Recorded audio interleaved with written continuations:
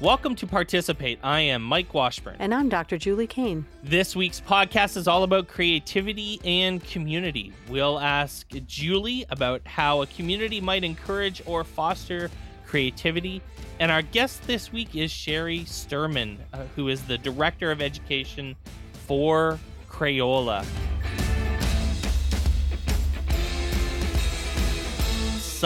Exciting episode. And Julie, I have an exciting question for you this week. Go ahead, shoot. On our fun little segment now where I force you into, your academic space. I've been enjoying these segments, Mike. I have too. I'm into it.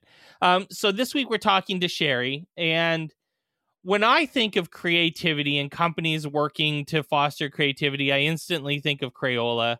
For, I think, obvious reasons. They're like the company of many of our childhoods. And it's funny how you and Cheri, before we were on air, were talking about how long Cheri had been working at Crayola. And she's literally been working there for almost 30 years now. And it's just amazing because, she literally was working there through my childhood. And that's pretty amazing to me. And so I'm excited to talk to her about creativity and what they continue to do and the important work that they do with people who aren't just children, but as they grow into adults and into adulthood as well. And so all of this creativity talk got me thinking about how one might express creativity in a community of practice in terms of like the concept of communities of practice. How might a community of practice express or foster creativity within their community? I think this is one of my favorite questions, Mike. The real answer to me here is about trust. I think for a community of practice to foster creativity, it has to really foster trust for each member of that community to feel open, to be able to be vulnerable in that space, is really when creativity can foster and be supported. So it is also important to remember, and I think when we think about art and certainly the sciences, it's when a community can bring together diverse perspectives and have a space where people who think differently can come together and really build knowledge together. So I think when we see the biggest advancements in science, art, music, those have been really situations where people from very different backgrounds, from really diverse perspectives can come together, kind of cross-pollinate, again, an effective community of practice where trust is built and fostered. And I think that's really when you see these sort of explosions in new knowledge. And I think a community of practice is exactly where creativity can really, again, be fostered and flourish. It's amazing how many times trust comes up in so many aspects of our lives. Mm-hmm. It reminds me of a book, Stephen Covey, who is like the famed leadership coach, wrote a book called The Speed of Trust, and it basically changed my life because it reminds you that trust is everything in every situation. Yeah, and it's no different, I think, in communities of practice where you have to. It's not just about like creating a space where like-minded individuals are, because you can do that in a lot of different ways. Like you can push people together that are working in the same area and it not be a community, and it certainly not be a community of practice.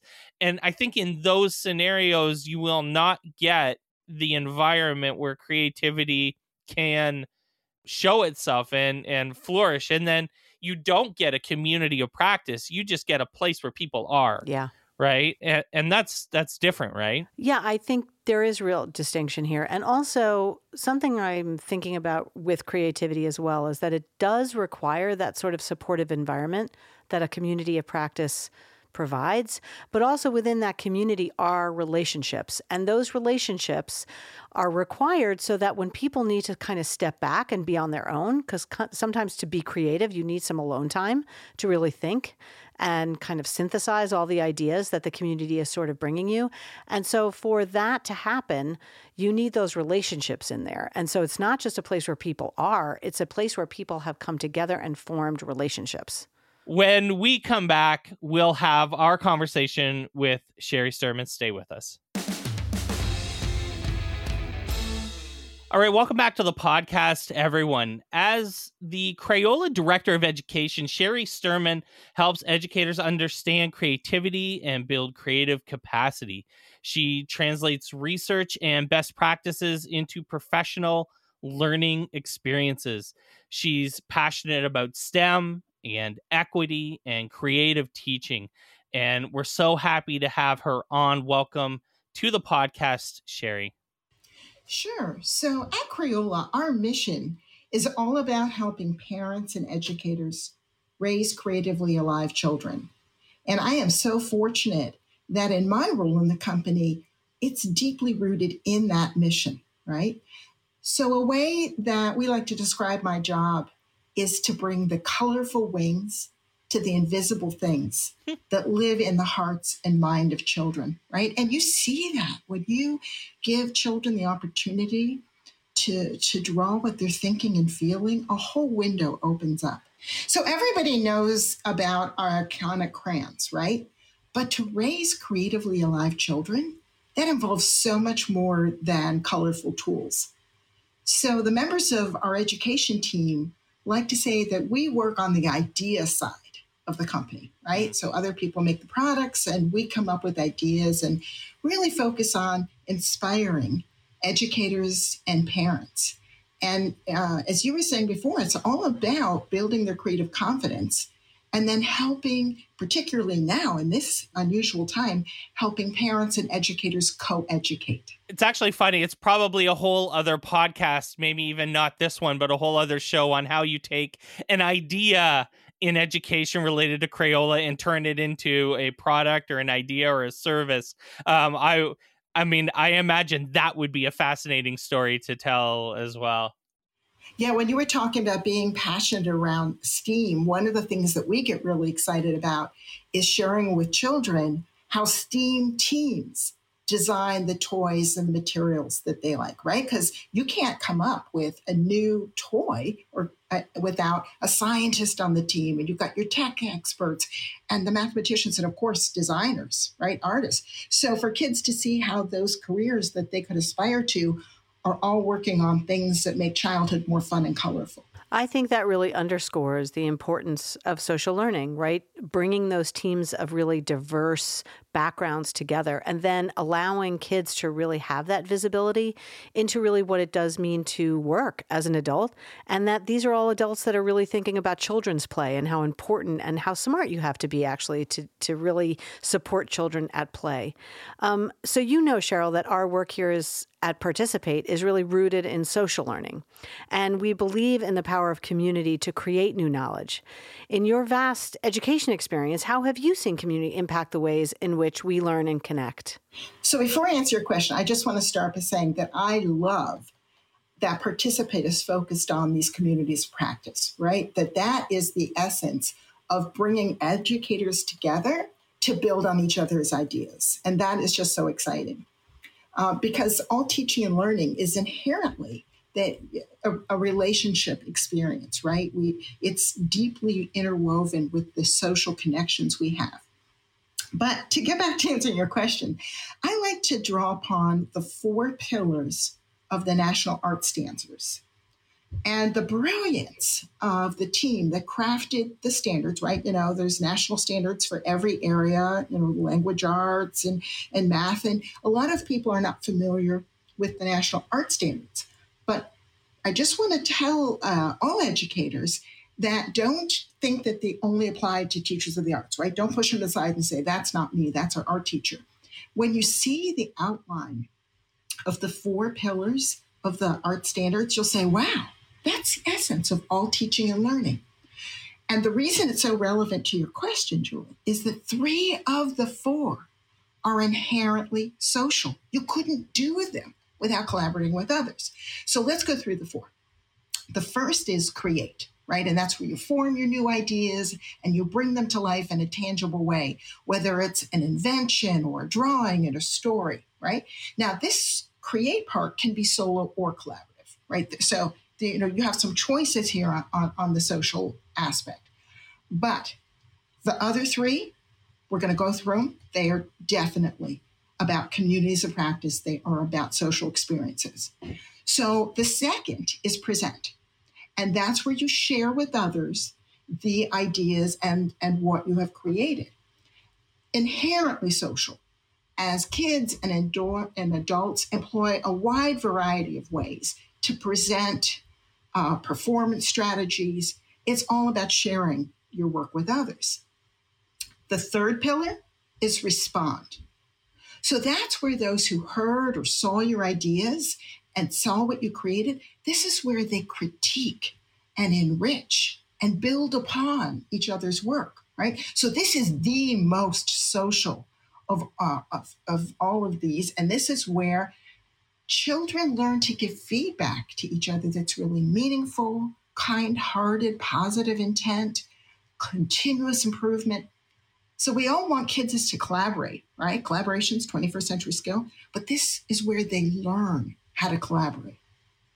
And then the fourth is connect. It's my personal favorite because learning is only really sticky and memorable when you reflect on that experience and connect to prior knowledge, personal relevance, and societal context, right? So the point here is that these communities working together socially is inherently baked in to the national art standards. I just think that's so cool.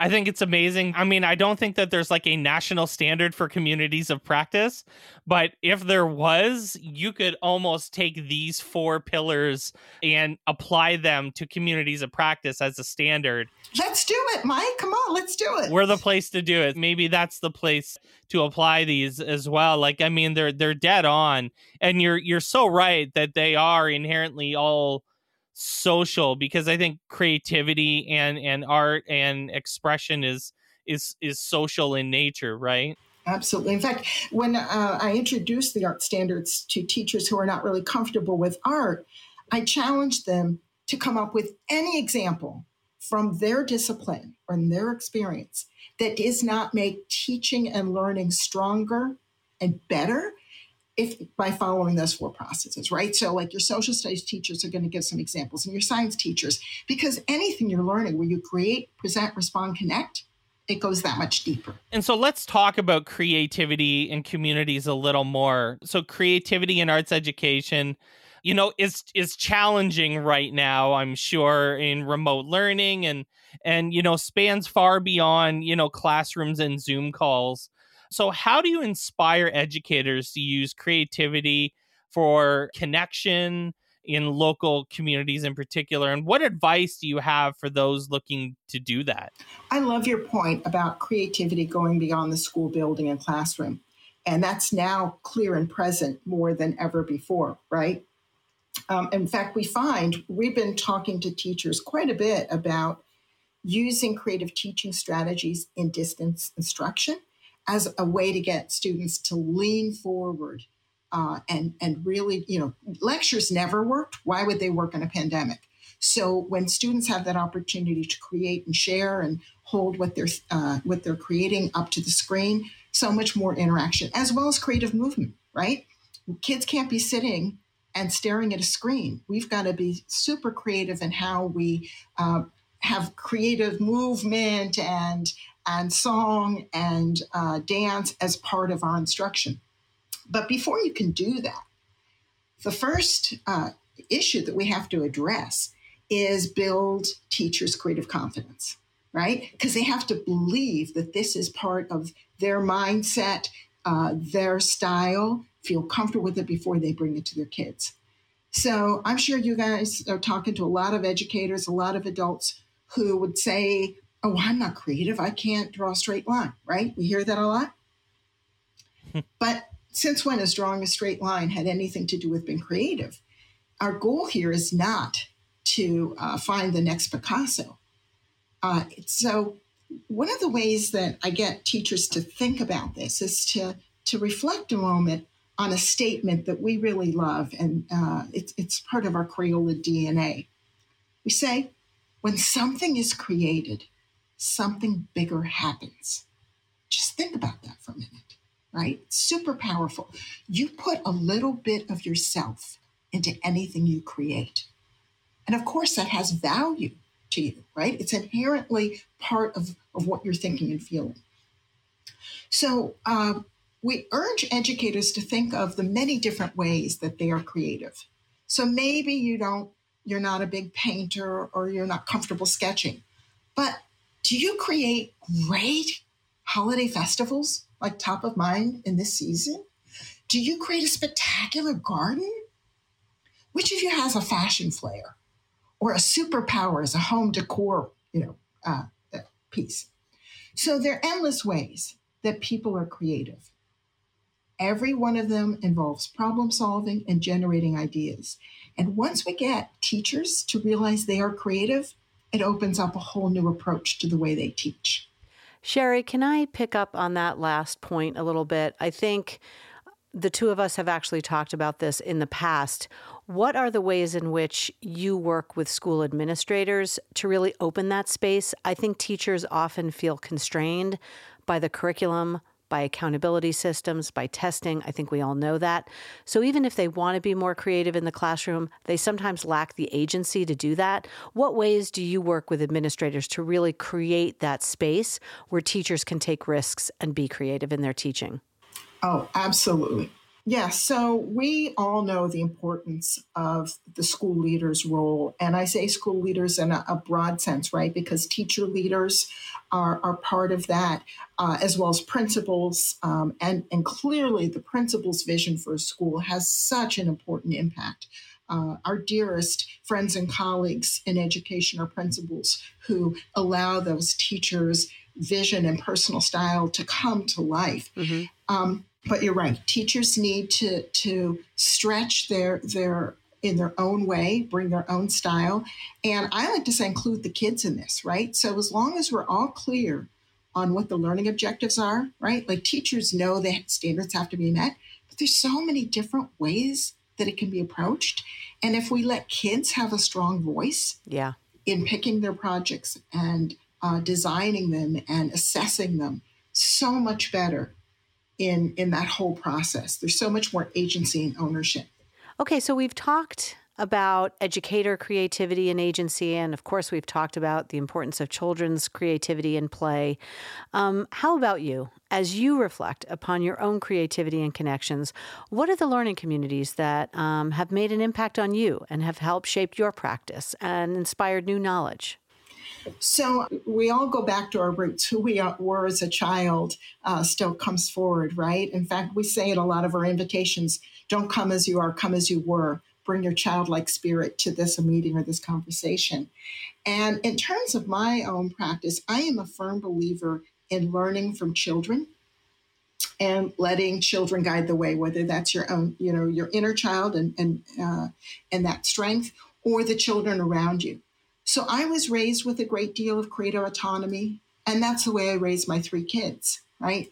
So my suggestion is really lean in as a listener and find the gems and wisdom from others, particularly those who are young and fresh and who were charged with educating.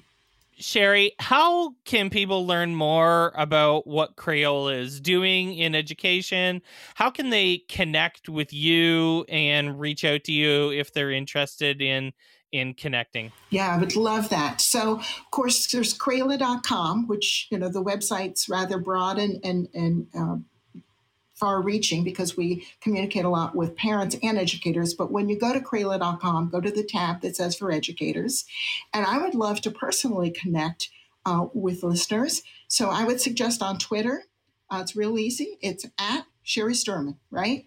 Or at Crayola EDU. And we would love to continue the connection with people. We know that educators always want what's best for their kids, right? Like this is a field, a profession where we're so motivated by doing what's right. And we find that when we boost educators' creative confidence, and we tell them what the research shows, we share the research studies that show how students who have creative experiences do better in school, they're all in. So we'll put those links in the show notes for folks. Cheri, thank you so much for joining us on the podcast. Yes, thank you, Cheri. It was a great conversation. We always would love to have you back.